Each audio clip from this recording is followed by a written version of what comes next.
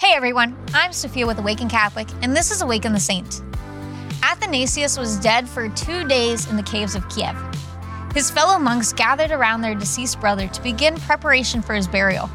To their shock and utter amazement, the deceased man immediately sat up with tears in his eyes. He who was dead was now fully alive and sitting in their midst. The tears weren't from joy of being miraculously brought back to life, but rather from what he had seen during the moments of his death. No matter how much his fellow brothers pleaded, Athanasius would only tell them, "Save yourselves."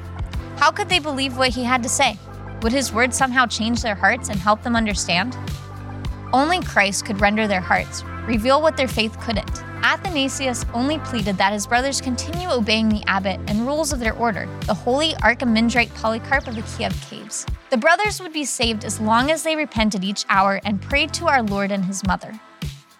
Athanasius would then return to his own prayers, never sharing what exactly he saw during his near-death experience. For 12 more years, the brother remained silent in his visions and lived for his moments of silent prayer.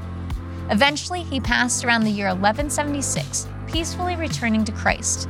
No encore this time around, only rest. Most of us look at St. Athanasius' story and wonder what he didn't want to tell the members of his order. Questions started racing through my mind when I first read his story. If he came back with so much fear, what could possibly be waiting for each of us? What was stopping him from sharing what he had seen? How on earth could he have not shared what he saw? Would they have actually believed him if they had the chance to hear what he saw and experienced? The truth of his story, as short and mysterious as it is, isn't one of discouragement and horror of what comes next in life, but rather the horror of not getting to be part of it. From what we know, heaven exceeds all earthly expectations, and some of us have been able to experience a brief moment of it like St. Athanasius. Each person who has had a near-death experience shares common similarities, the vastness and incomparable beauty of what comes next, and how they were able to reconnect with loved ones. Who wouldn't weep of sadness if they couldn't remain there? I cry when I have to come home from vacation. I couldn't imagine leaving heaven. This doesn't mean that we should all try to rush through our earthly life to reach our heavenly one faster. Instead, we should take full advantage of the time we have to grow closer in relationship with Christ, so that when we finally meet him, he can say without a doubt, "I know you, and you know me."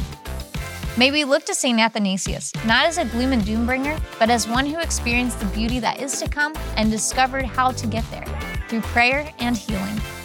St. Athanasius of Kiev, pray for us. Thank you for tuning in to Awaken the Saint. Awaken the Saint is a 3-minute daily show that unpacks the lives of the saints with practical messages for everyday life.